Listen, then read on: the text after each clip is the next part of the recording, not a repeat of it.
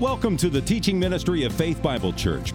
We pray as you listen to the following message, you will be encouraged and equipped to passionately pursue Christ. For more information, please visit our website at fbcevansville.com. You please people.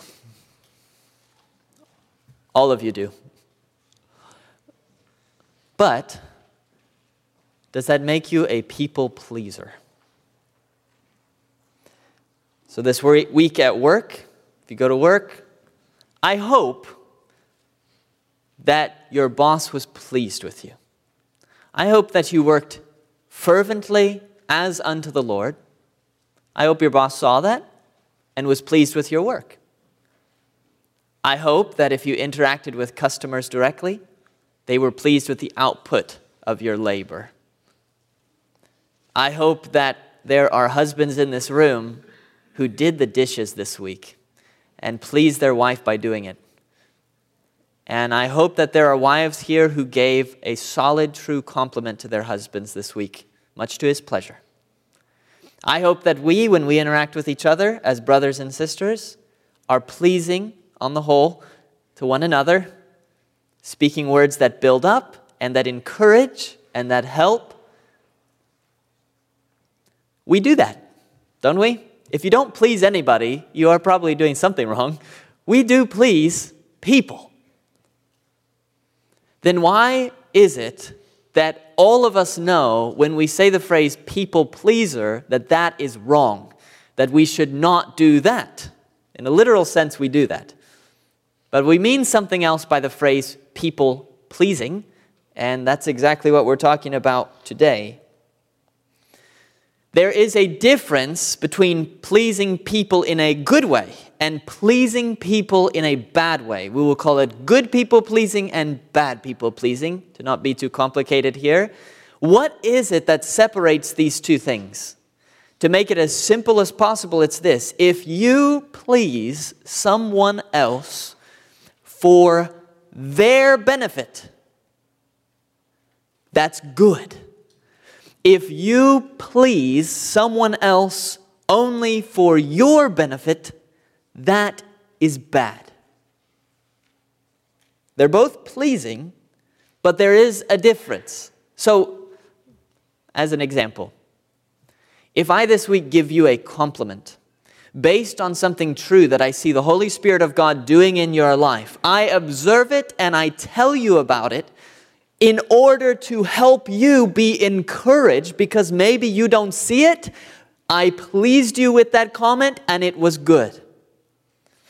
If, on the other hand, I don't see that in your life, but you have something that I want, maybe it's just your good opinion of me, maybe it's you're wealthier or well off than I am, I want you to use your funds for my benefit, whatever it may be, and I say this thing to you, true or not, but it's not because I want to benefit you, it's because I want through you to benefit me. That's bad. We call that flattery, and that's a sin. Can't do that. They're both compliments. They both please the other person, but one's a good people-pleasing, one is a bad people-pleasing. The reason for this distinction is simple enough. If you just think about the core aim of your entire life given to you in 1 Corinthians chapter 10 verse 31, we make it our aim to please God. That's your primary aim in life, is to be a God pleaser. But as you are, in a sense, riding your ship along the waves in the age of sail, and you're going along in the direction of pleasing God with your life, of doing His will, there are times where to please God requires that you please other people.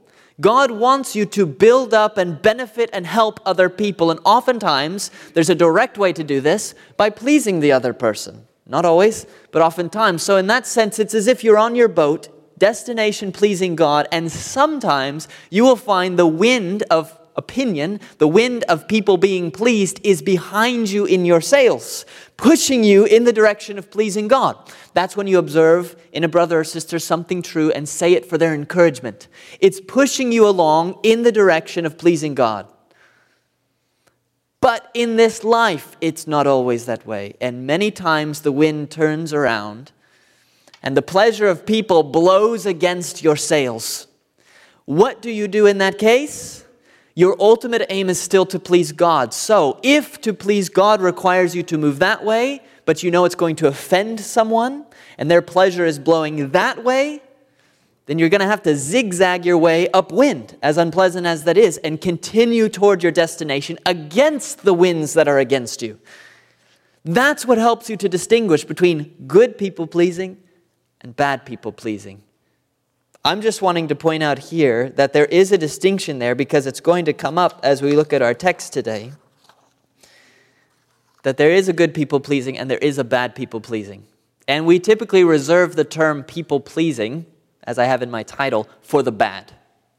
So I'm not saying be a people-pleaser in a bad sense, but we'll talk about the good and the bad as we move on, because we're pausing today in verse 10 of Galatians 1, because this is a verse some of you, I know I have, probably many of you have memorized when it comes to our struggles with bad people-pleasing. Because hardly anywhere in the Bible is there such a clear single verse against bad people-pleasing. And we have seen in our text as we've started Galatians last week that Paul was absolutely shocked that the Galatian churches that he had helped to plant, that those churches had turned so quickly away from the true gospel he presented to them and were turning, because of Judaizer false teachers, were turning away to a false gospel that added works in as necessary for salvation. He was shocked. And as he's expressing his shock, he got to the point where he declared an anathema or a curse upon anyone who adds to or alters the gospel. And then, somewhat out of the blue for us, comes verse 10 on people-pleasing. Let's look at this verse 10 in Galatians 1. For, am I now seeking the approval of man or of God? Or am I trying to please man? If I were still trying to please man, I would not be a servant of Christ. This is a single verse that's made up of two questions and one hypothetical statement. There's actually no just clear assertion in this verse, but the meaning of it is absolutely clear. The questions are, am I? And then, am I? And then finally here, if I were, then. But it's obvious what he's saying, and what he's saying in this passage is don't be a bad people pleaser.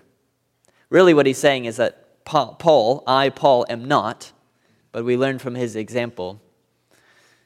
I thought it was worth stopping to focus just on this verse, partly because it stands by itself in the text, and so deserves a sermon, but also because I've often told people, some of you, that when I'm thinking of us as a local body, if I want to know the strengths and the weaknesses of our local body, I kind of just look at my own strengths and weaknesses. There is some difference, but I'm such a product of this church. I've been here quite a long time and have been so intermeshed with the life of this local body that usually, overall, the things I'm strong in, we're strong in. And the things I'm weak in, we're weak in.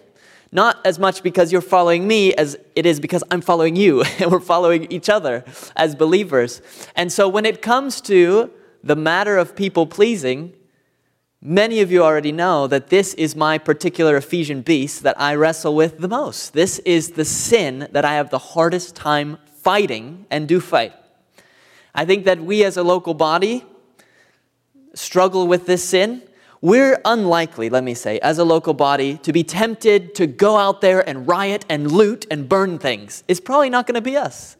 Maybe somebody else somewhere else maybe is tempted with that.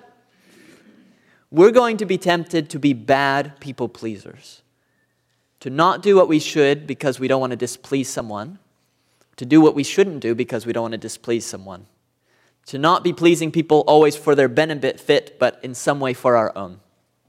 So I think it's worth it to stop and spend time on this verse for all of our good, because we need this. And so what we're going to look at in this passage is two things. One, we're going to consider people pleasing, which we've already begun to talk about. And then at the end, somewhat briefly, we're going to turn and focus on how we can please Christ instead of people.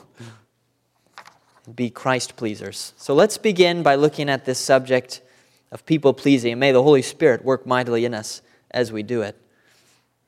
The very first thing in this text we have to deal with is that first word, for.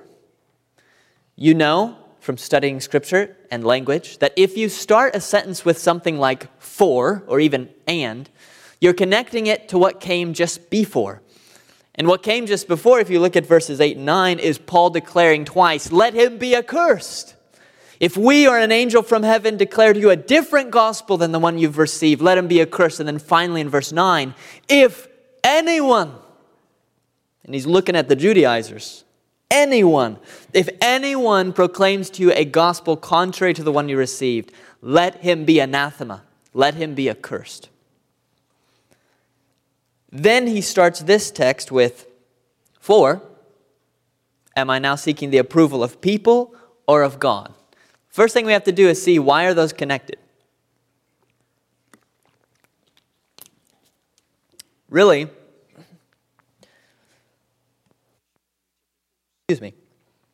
there are three possible ways how these are connected in Paul's mind. Here's the simplest way. Anathema to I don't please people. What's the connection? Here's the first possibility. It might be that Paul has just said something so strong. He's just offended, in a sense, the Galatians. I'm surprised you're doing this. He's just said something offensive to the Judaizers. So he could get a response like Jesus did when he gave a hard saying. And his disciples said, do you know the Pharisees were offended when they heard this saying? Jesus knew that they were offended, and he didn't care. Paul could be responding to a similar sort of sense.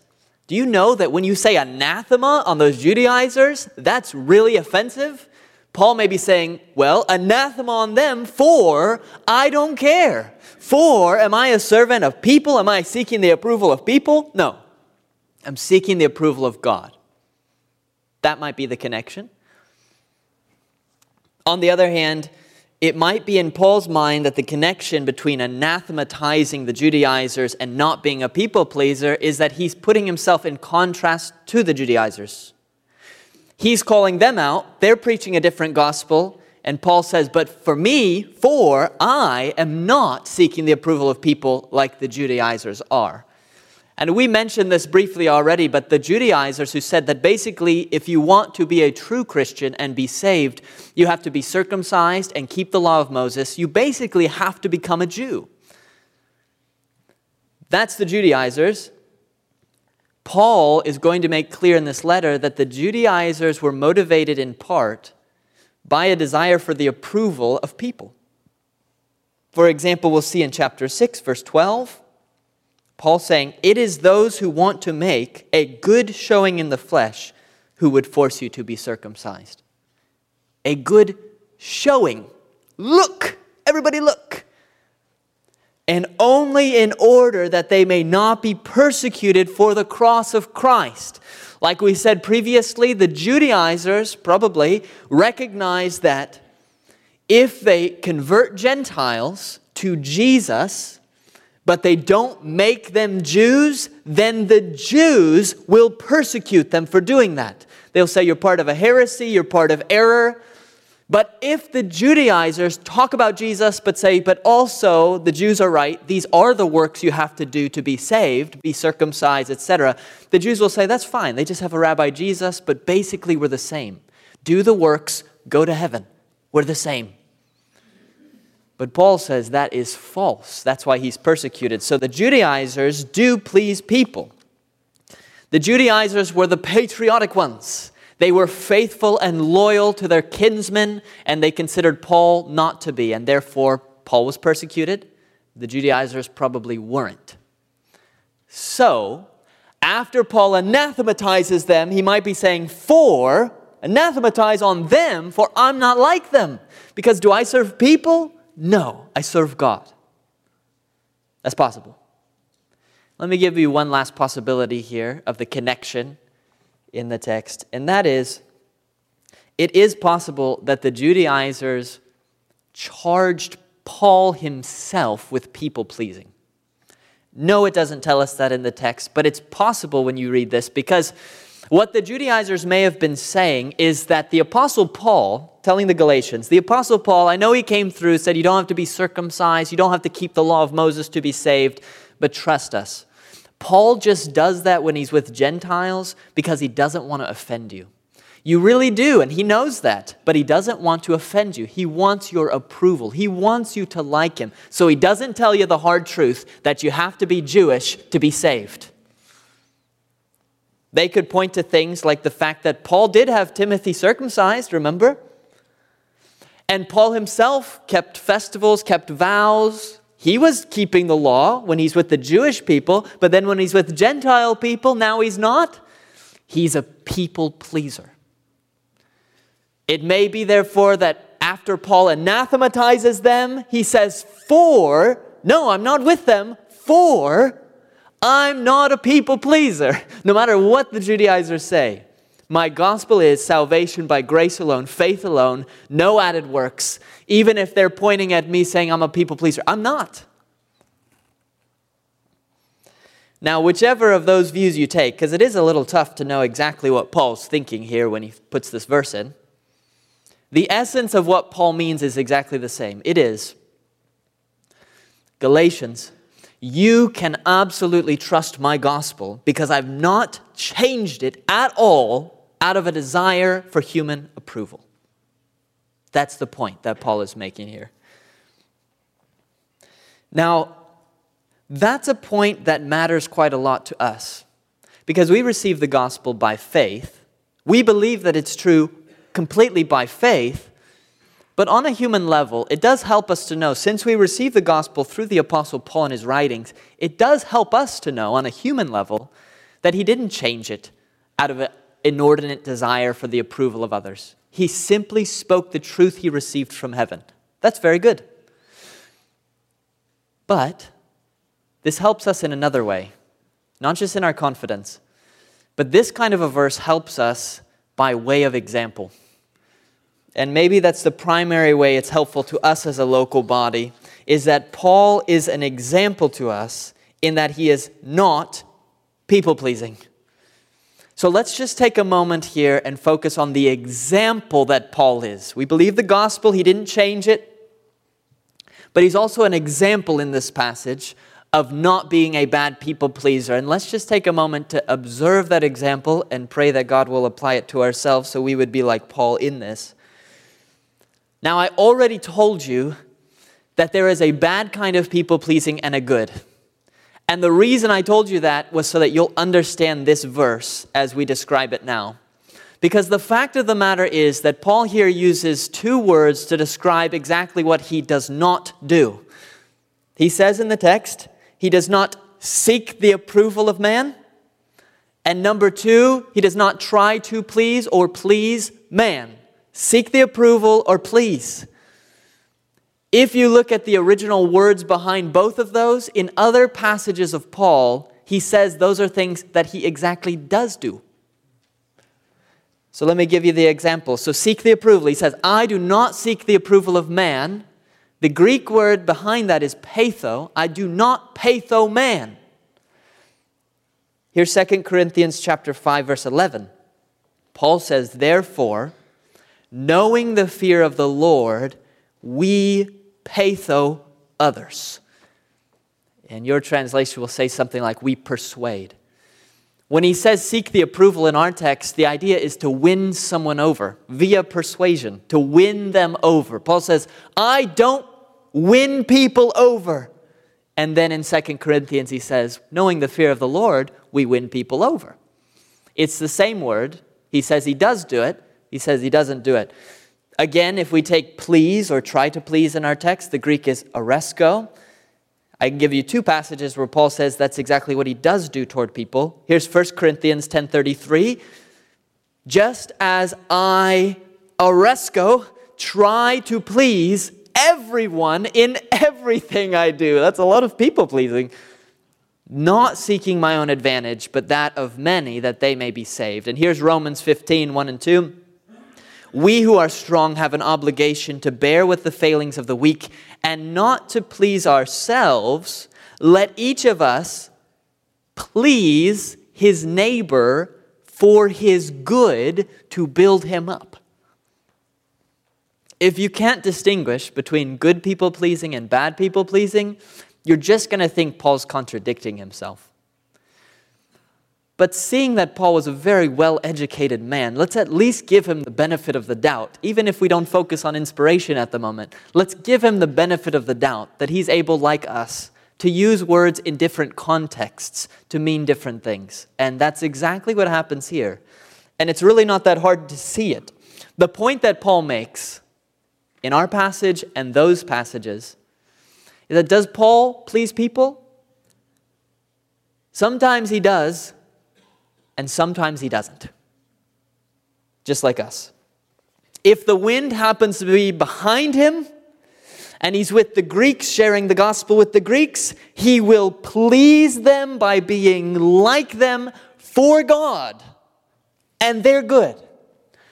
And if he's with the Judaizers and they want him to change his gospel, but it's going to damn the souls of the people he's preaching to, now the wind's blowing behind him to turn him around. Now he's going to zigzag against the wind and continue in that direction and offend the Judaizers and say, as he does in chapter 5, I wish they'd emasculate themselves, anathema, anathema to them. Sometimes Paul pleases people for their good. Sometimes he doesn't. And in Galatians 1, which ones he's talking about? The Judaizers. And he's saying, I don't please them. And I don't please you if you want me to be like them. But for your good. You can see this even in the passages I just quoted. It's very obvious. We don't have to do any gymnastics to believe this. For example, I said, quote, knowing the fear of the Lord, we persuade others.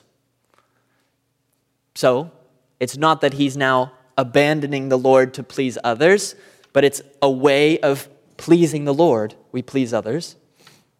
Or, I try to please everyone in everything I do, not seeking my own advantage, but that of many that they may be saved.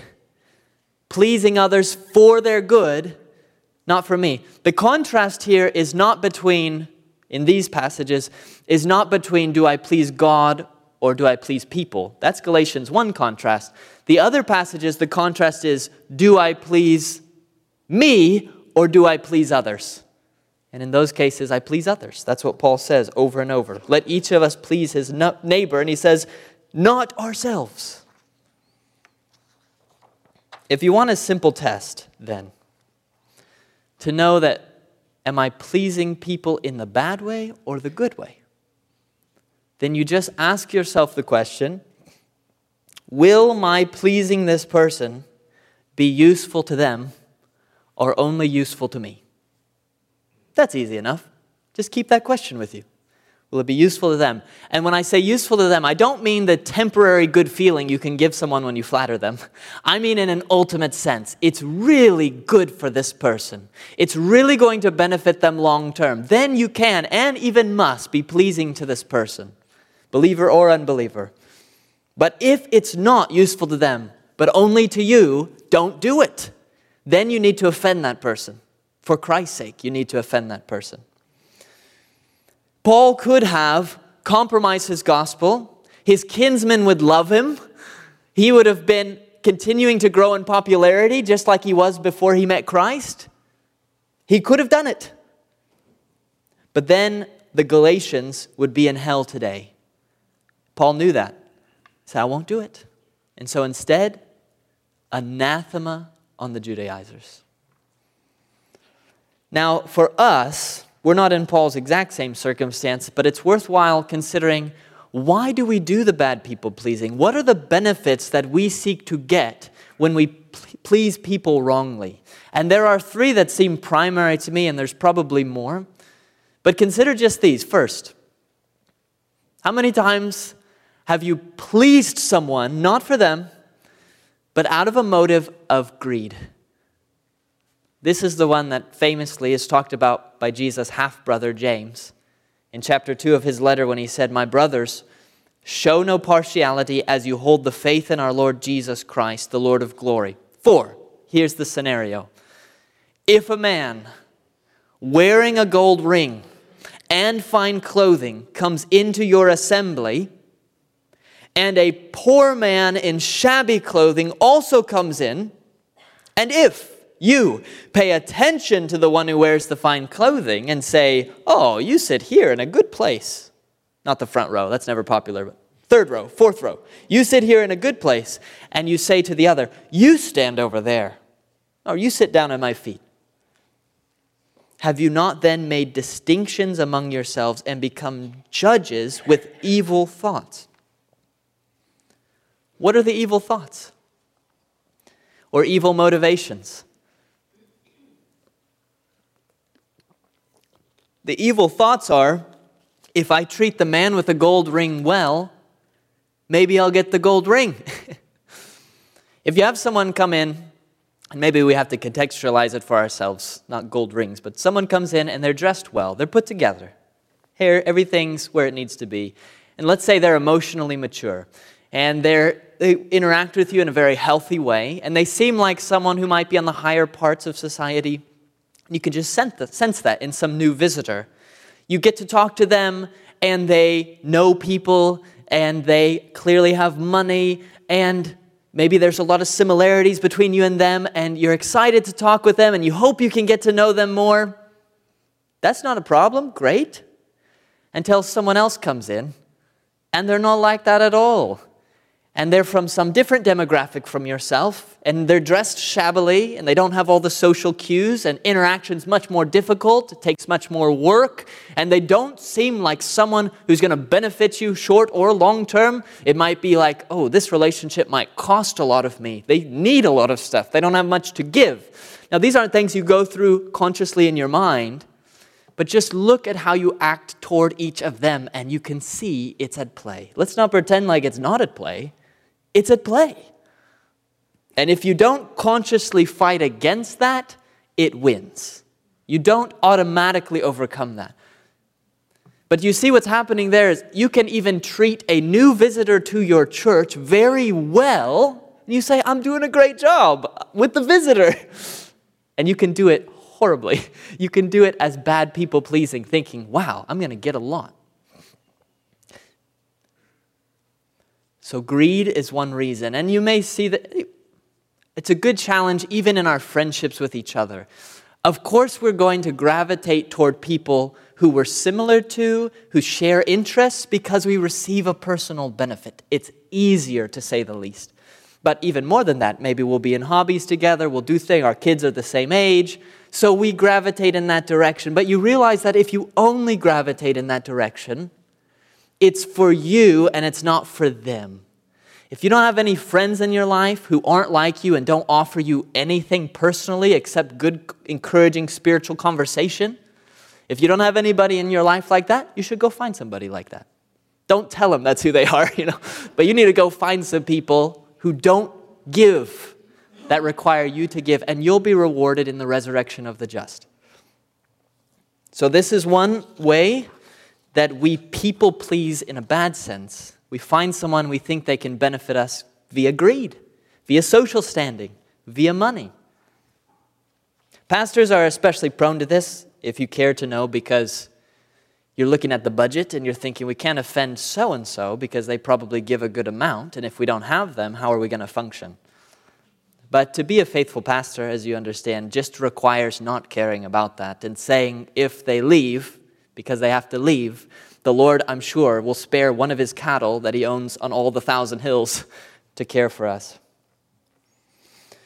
So greed is one of those bad motives, selfish motives of bad people pleasing. Here is another one, pride. And it's the one that kills our evangelism, and you know it does. You don't want your coworkers to think that you're the religious zealot. You don't want them to think differently of you than anything than you're just one of them. But they don't care about Jesus. So if you bring Jesus into the conversation, it does change the dynamics. Some will respect you. Great. Many will not.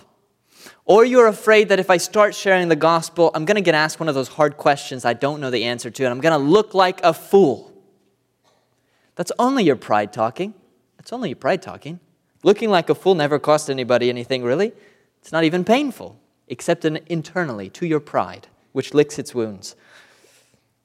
Sometimes this can be hidden for us.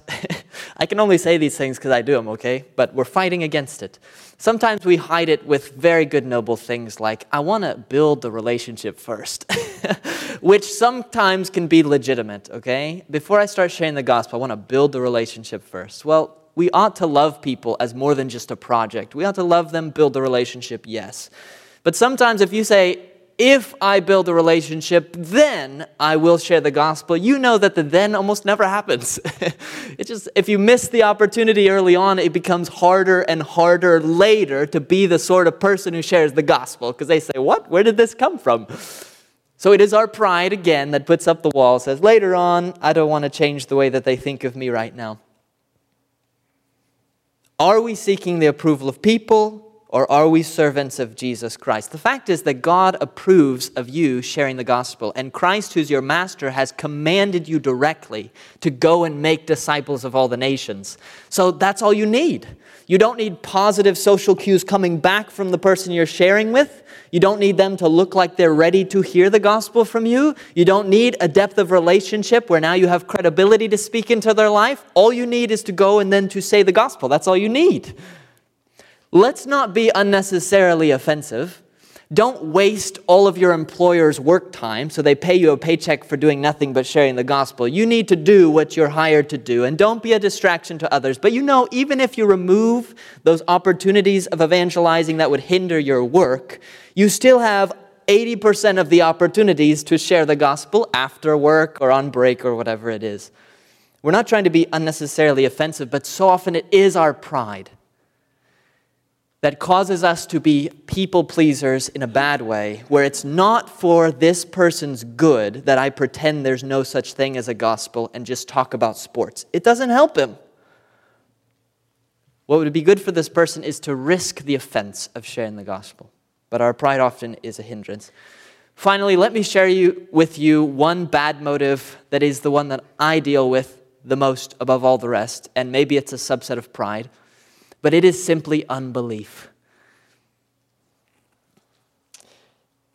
For me, at least, it becomes difficult to offend people when I need to because I don't always fully grasp onto the promise of the gospel that I have the approval of God. And if you don't grab that by faith to give you a real confidence in your life, then you go looking somewhere else for some fleece of Gideon, some confirmation that God does approve of you. And the place it seems to reside for me is in other people. If I feel that other people approve of me overall, then I interpret that as, well, if they approve of me, that must mean God approves of me. What an absolute train wreck of a mindset, I can tell you that. It's not healthy because the problem is going to be what happens when God clearly in His Word calls you to offend people as He does. If you're interpreting their approval as God's approval, now you've got a collision of what God clearly says is His will and then other people's will, which I want them to like me. It becomes a real problem. It can't be done. I think that's why in a passage like this, he does set this contrast. He says, for am I now seeking the approval of man or of God? Sometimes you can get both, but not all the time. There will come times, often, where the approval of man is here, the approval of God is here. You can't think they're the same thing. It's not good. You have to have the faith to believe. When you're up against a hostile culture that thinks that your views are so outdated, and TikTok is praising views that are different than your own and painting yours as Karen-like views, and now you have to say you hold those views, you have to offend a lot of people, even if you do it very nicely. People have to not like you and think you're backwards and have all sorts of assumptions about the sort of person you are. And if you want to please God, if you want to be a servant of Christ, you have to do it. Unbelief says, I need people to like me or I don't feel like a good Christian. You can't be a good Christian if somebody doesn't like you. Jesus said, beware when everyone speaks well of you. We have to have a faith in God's word by itself, whether culture likes it or doesn't, whether your coworkers approve or not. Faith in God's word so that I can move this way when the wind blows this way. So that I am willing to borrow a phrase very popular right now for our own purposes, though. Speak the truth to power. When there is an intense sway, perhaps it's to those who are above you, and they are pressuring you to compromise, you have to have a confidence that comes from faith in God's word that I will not compromise. Let the rulers of the earth stand together against the Lord and his anointed. That kind of confidence comes from faith. If you don't have it, you will look for approval in people. Paul himself, you'll see, was not partial and not swayed by these things. We're going to see that in this first chapter. How many times he says, those who seem to be influential, what they were, doesn't matter to me. God's not partial. And then he says, I called Peter out to his face. We're going to see that. So there is the example of Paul for us, that he was not these things. If you find yourself trying to make others smile, but out of these motives, we have to stop. Make them smile for good reasons, for their benefit, but not for these reasons. This is the first and the easiest part of the sermon. As we move to the conclusion, you may be saying, I already knew that. I already knew that I shouldn't do that. I already know that I should be sharing the gospel with my coworkers or my mom friends. I already know it. The hard thing is, how do you do it? How do you stop being a bad people pleaser when you so much crave the approval of others? Maybe you're one of those who avoids conflict at all costs. I cannot have it because you can't sleep at night if somebody doesn't like you. So now what do? How do you overcome that? I can't give you a full answer here, but I do think our text gives a beginning of an answer. If you look at the last part of it, where Paul says, if I were still trying to please man, I would not be a servant of Christ. There is a lot of hope to be derived from that single word, still, because it suggests that Paul did at one time seek to please man. But he doesn't still do it.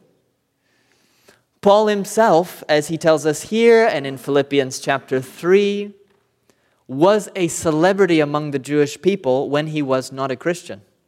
He was up and coming. We're going to see this actually in just 4 verses where he'll say, quote, I was advancing in Judaism beyond many of my own age among my people, so extremely zealous was I for the traditions of my fathers. And the Jewish people loved Paul. He studied under Gamaliel, one of the greatest of the Jewish rabbis. He was up and coming.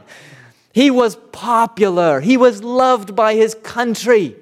Don't you want to be the person that on social media, everybody loves you? There's so much political division, but every once in a while, there's a sort of person that it seems like everyone really loves this person for some act of heroism, if you will. That was Paul. The Jewish people really loved what he was doing. And then he's on his way to Damascus to persecute Christians, and he becomes one. And he takes his popularity and tosses it out the window, and he won't leave Damascus except in a basket as his countrymen try to kill him. There was a time when Paul was a people pleaser, when he was receiving personal benefit, probably this idea of approval from God because my Jewish kinsmen approve of me, but he was receiving a personal benefit by speaking lies and persecuting Christians. It was a work of the devil, but he got something out of it. So he persisted in it, in ignorance. But now when he speaks in Galatians 1:10, notice this is a conditional statement that begins with an if, meaning he doesn't do it. This is what we call a second-class conditional, which means the if part of it is not true, nor is the then part of it true. If I were still trying to please people, I would not be a servant of Christ, but he is a servant of Christ. I think for Paul, that's what helped him the most, not to be a bad people pleaser, is his own awareness that he was called to be a servant of Christ. Every letter begins, Paul, an apostle. Paul set apart for the gospel. Paul is a servant. Paul, a servant. Paul, a servant of Jesus Christ. Some of you have read the book When People Are Big and God is Small by Ed Welch. If you struggle with people pleasing and you haven't read it, go read it. an excellent book. The main argument that Dr. Welch makes in that book is you may think that if you struggle being a people pleaser and wanting everyone's approval all the time, then the way to solve that is just like the world says, if you have low self-esteem, you need to get high self-esteem, have a better opinion of yourselves. And sometimes the Christian alternative to that is, if you need people's approval, you just need to know that God approves of you, the end. Now, there's some real truth to that. But this book by Ed Welch, When People Are Big and God is Small, he pushes back against that thought, says that's one piece of it. But if you really want to overcome people-pleasing, it's not just you thinking, God approves of me in the gospel, therefore I don't need anything else. That's a big part of it. But if you want to overcome the fear of people, says Welch, the primary thing you need is a fear of God. The fear that is a reverence, the fear that is an awe, that is an amazement, a sense of the grandeur and the greatness and the authority of God and His Christ. That helps you more than knowing God approves of you, though He does in the gospel. You should know that. I think that's Paul's thinking here in this passage, because he says, if I were still trying to please people, I would not be a servant of Christ. It's his sense that he is a servant of Christ that leads him to say, I'm not trying to please people because I'm a servant of Christ. It is a sense of the greatness of Christ. Philippians 3, the surpassing worth of knowing Christ Jesus my Lord, for which I trade everything. Paul did not fear people because he feared God. It's the only way we overcome people-pleasing in the end, is to have a massive sense of God's greatness, bigness. People will always be big while God is small to us. But when God is big to us, then people become small to us. When we have a sense that we are servants of Christ and He is great and He has commanded us to evangelize and sometimes to say difficult, controversial things, if we have that sense, then we continue sailing our ship in that direction. We don't care what the wind does. It's inconvenient. If it's for us, that's fine. But we have to sail that way because we have a vision of Christ and His grandeur, His greatness. Like Psalm chapter 2, where God sits in the heavens and He laughs when all the nations conspire against Him and His Christ. He's not concerned because He's massive. He's great. The waters are in the palm of His hand. So your one single coworker in the year 2022 who sits beside you and might be a bit put off if you talk about Jesus is not a concern to God. It's a concern to you, but not to God. If we have a sense of His greatness, the massiveness of all God is and does, that's what allows us to denounce false teachers. That's what allows us to be controversial when we need to be controversial. That's what allows us to risk being considered religious zealots and Karens and everything else for the sake of the gospel.